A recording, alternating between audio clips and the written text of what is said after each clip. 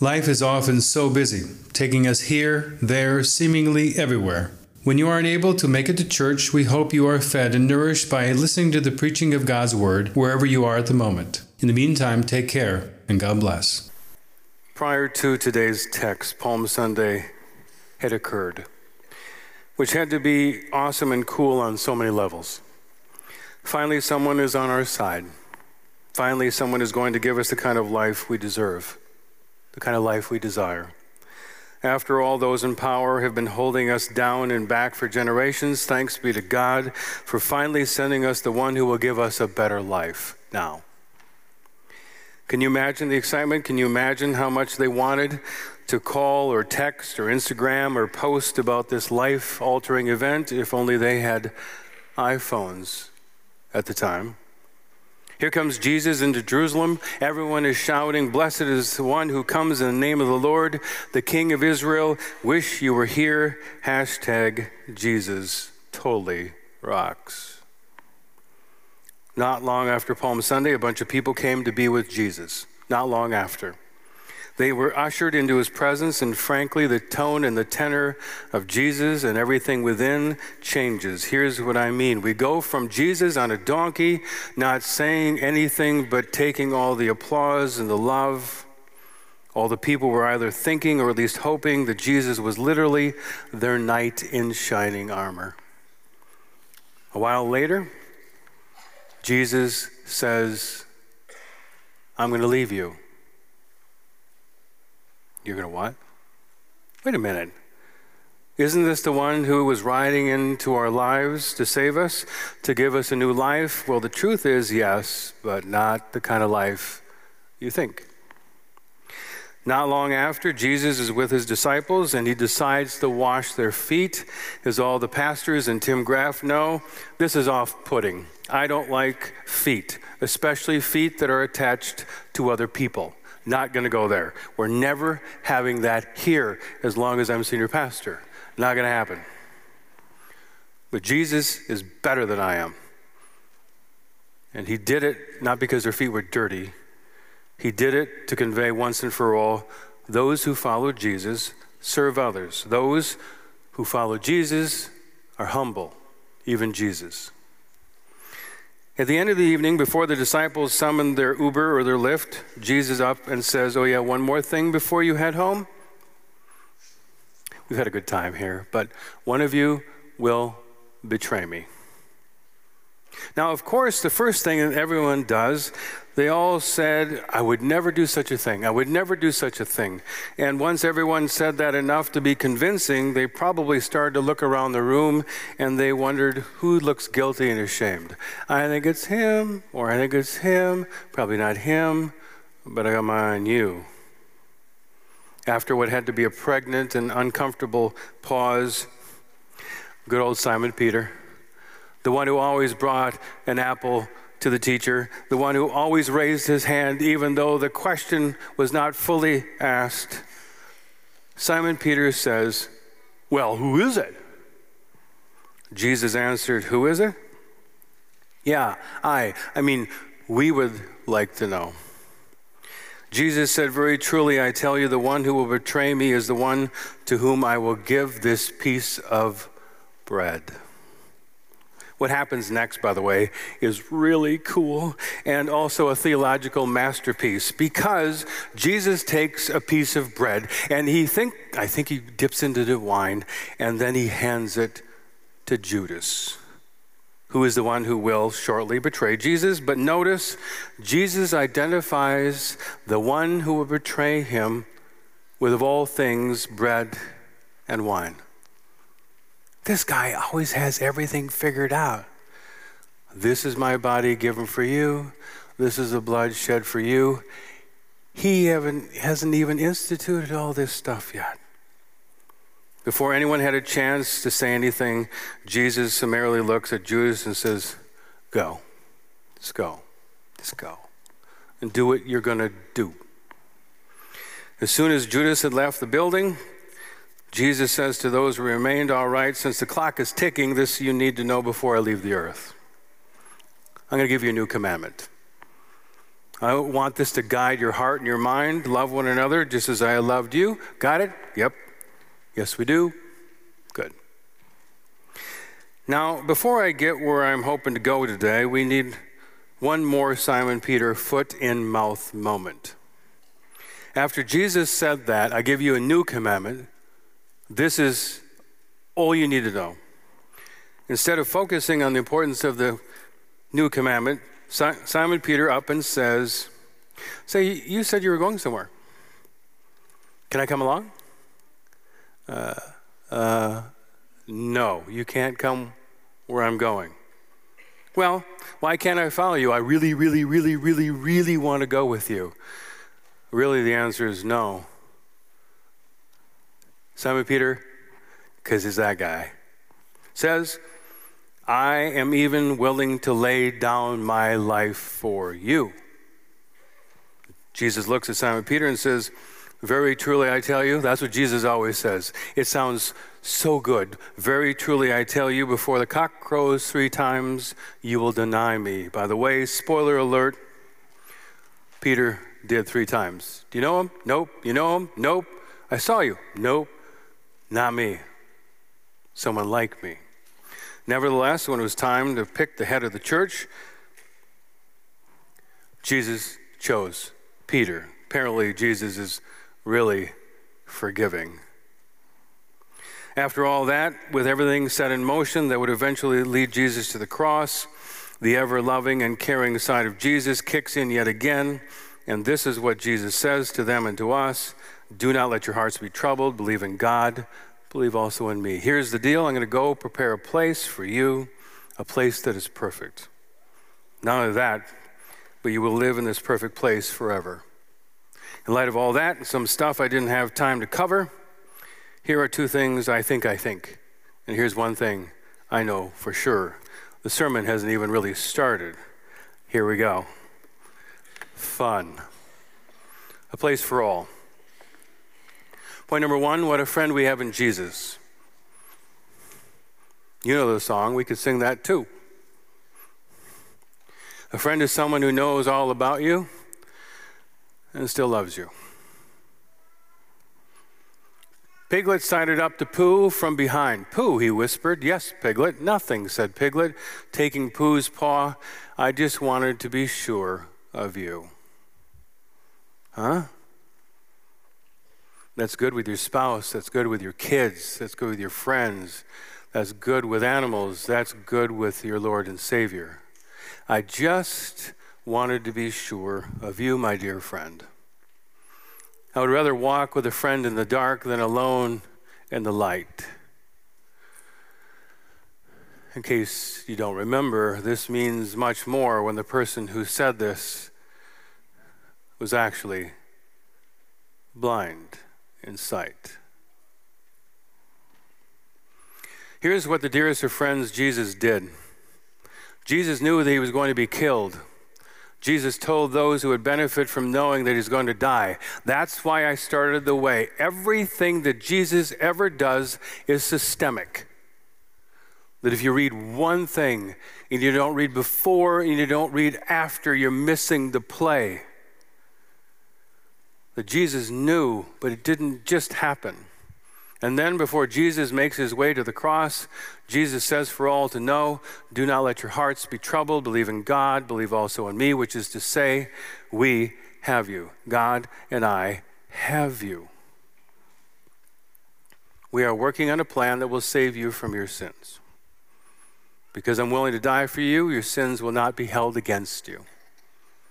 So really, Jesus is our best friend and our Savior too.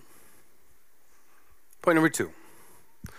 My Father's house has many rooms, I've heard, and I heard some people think it's really, really, really, really big. I hope so. So many things in life are limited and conditional and only available for a select few. You can figure that out in your own head. There's a couple sermons there, right? As long as supplies last. How many times do you go somewhere? "Oh, you should have been here yesterday. It was the greatest sale ever. People love them, and you'll never have one." but come back again some other time. Not true with the love of Jesus. Jesus is always there. The love of Jesus is never out of stock. Jesus will never say, gee, you should have been here yesterday. Jesus always has a place in his heart for everyone, all the time. So why does it seem so straightforward? Because it is. Even though it's very straightforward, it's amazing how we forget these elementary things. So last week, if you weren't here or you're living under a rock and you're tied to St. Andrew, you know it was farewell to Pastor Gail, a dear colleague to all of us, a dear, dear, dear friend to me. And the thing is, when you listen, and I'm really glad that when I'm not talking, I'm actually listening, and I hear my colleagues, and I get to hear the gospel. One of the hard parts about being someone with your mouth open and you preach is sometimes you don't sit and you don't listen. And Pastor Gail had a little partner sermon that I thought was really, really, really good for me, but then I also thought, hey, you're taking my stuff. We do that when we have a particular theme and somebody kind of goes a little bit over, and if you have one of those newer cars that you go over the white line and the steering wheel, yeah, we have that too. We're like, knock it off. But she had a really, really wonderful thing where she showed a bag that she had from the kids, and there was a place for all. And she said that, and I thought, well, that's what I'm talking about. And I didn't ask her permission to do this, so I hope she gets mad and she drives from her lake home and comes and sees me this week because I miss her. It'd be nice to see her, but bring it on, Pastor Gail. I'm going to show the clip anyway. Anna, roll the footage. During chapel time this week, the children in our childcare gave me this gift. Inside that heart and spread around the cross are fingerprints.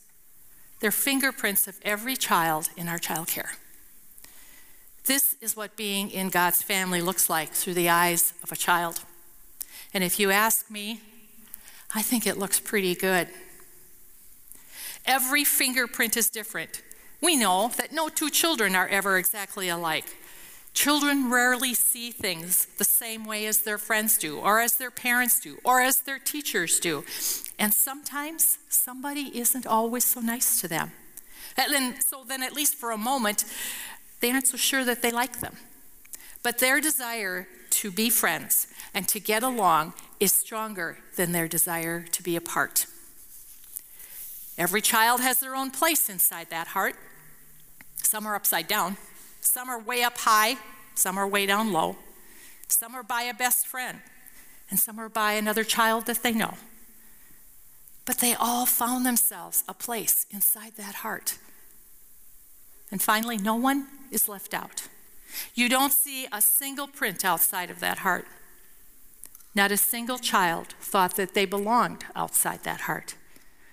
Their home was on the inside.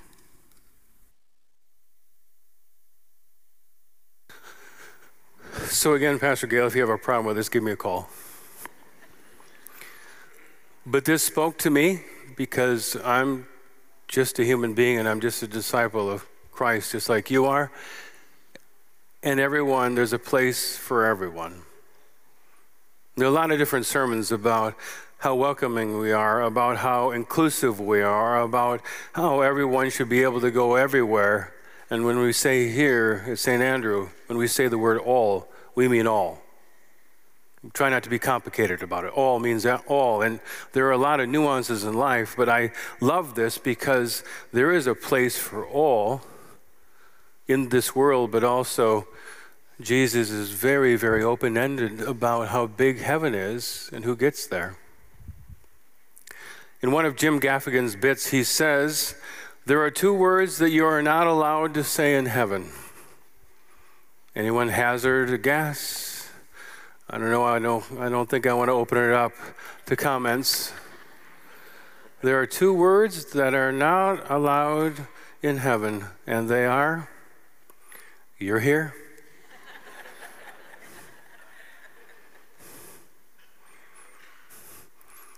Do you know how profound that is? No, do you know how profound that is? Do you know how absolutely profound that is? That how many people have proselytized for generations that they are absolutely sure that him, her, them, they, you, those Christians, those who don't believe this, will not be there. This is not a joke. This is not a joke. This is gospel. You and I will be very surprised. Very, very, very surprised when we get to heaven.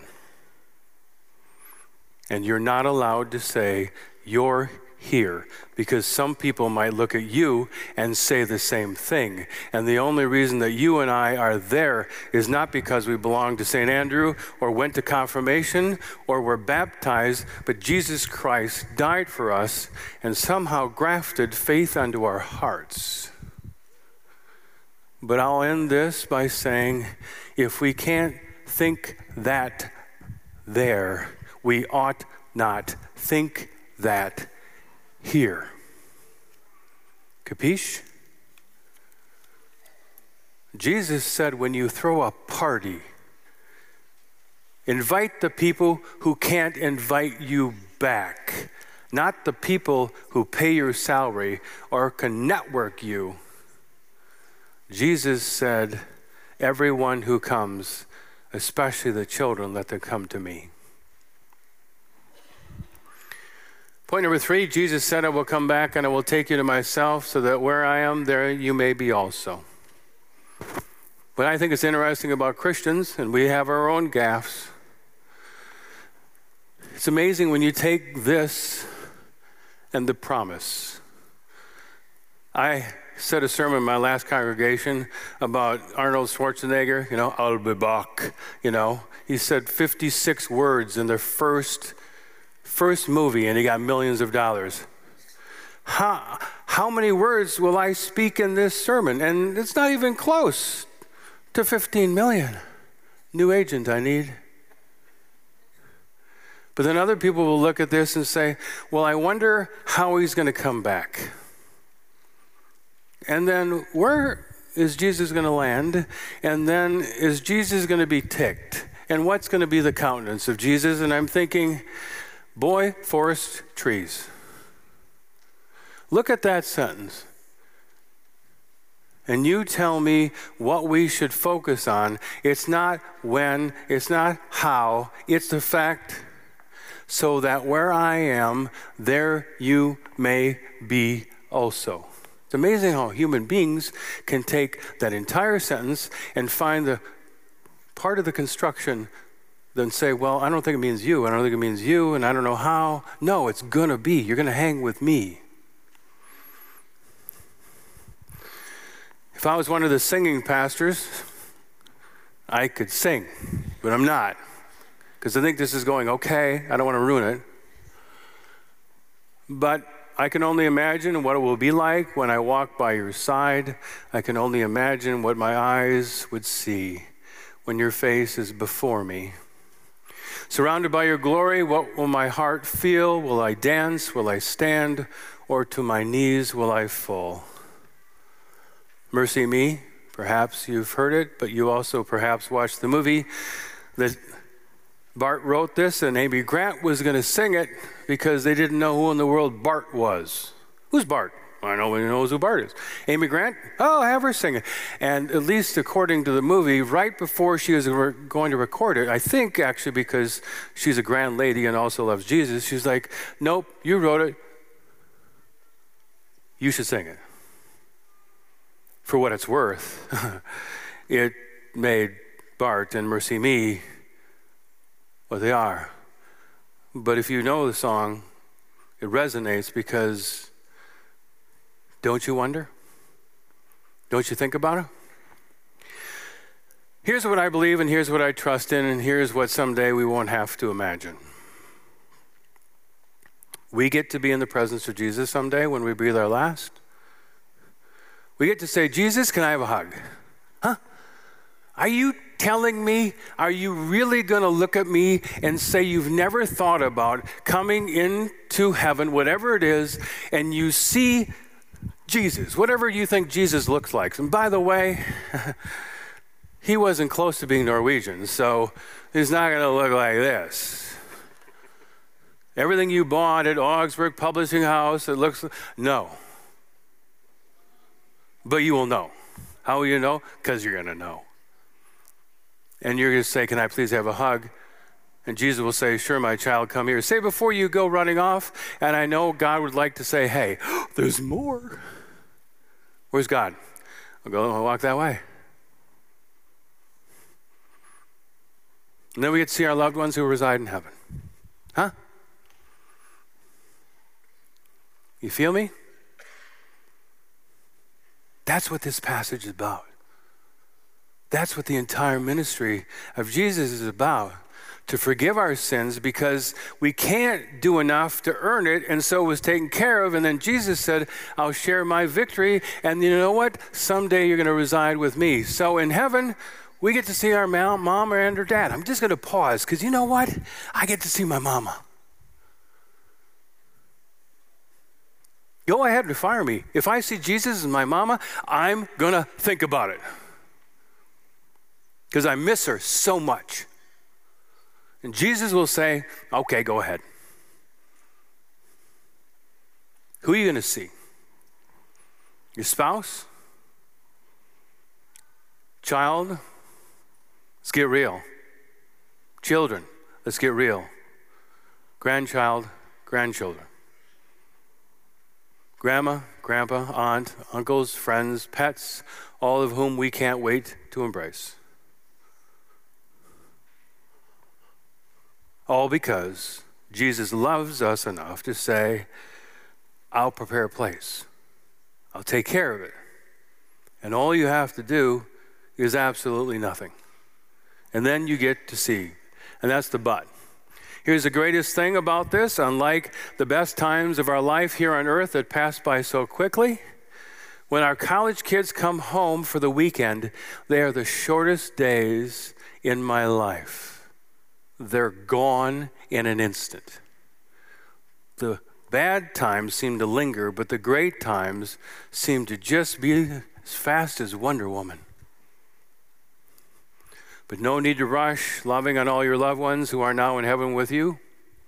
By all means, when your day comes, take your time. Linger. Savor. You get to be together forever and ever and ever. What are you going to do tomorrow? The same wonderful thing we did today. How about the day after that? The day after that? The day after that? So now what? Jesus is so good to us. I can only imagine, but someday I get to be, and you get to be, and we get to be together. Thanks be to God, and thank you, Jesus. Amen. You think about how you will live out your faith each day. If you would like to support the ministries at St. Andrew Lutheran Church, you can do so by having your credit card information available and then texting a gift to 952-260-9007. Thank you, and God bless.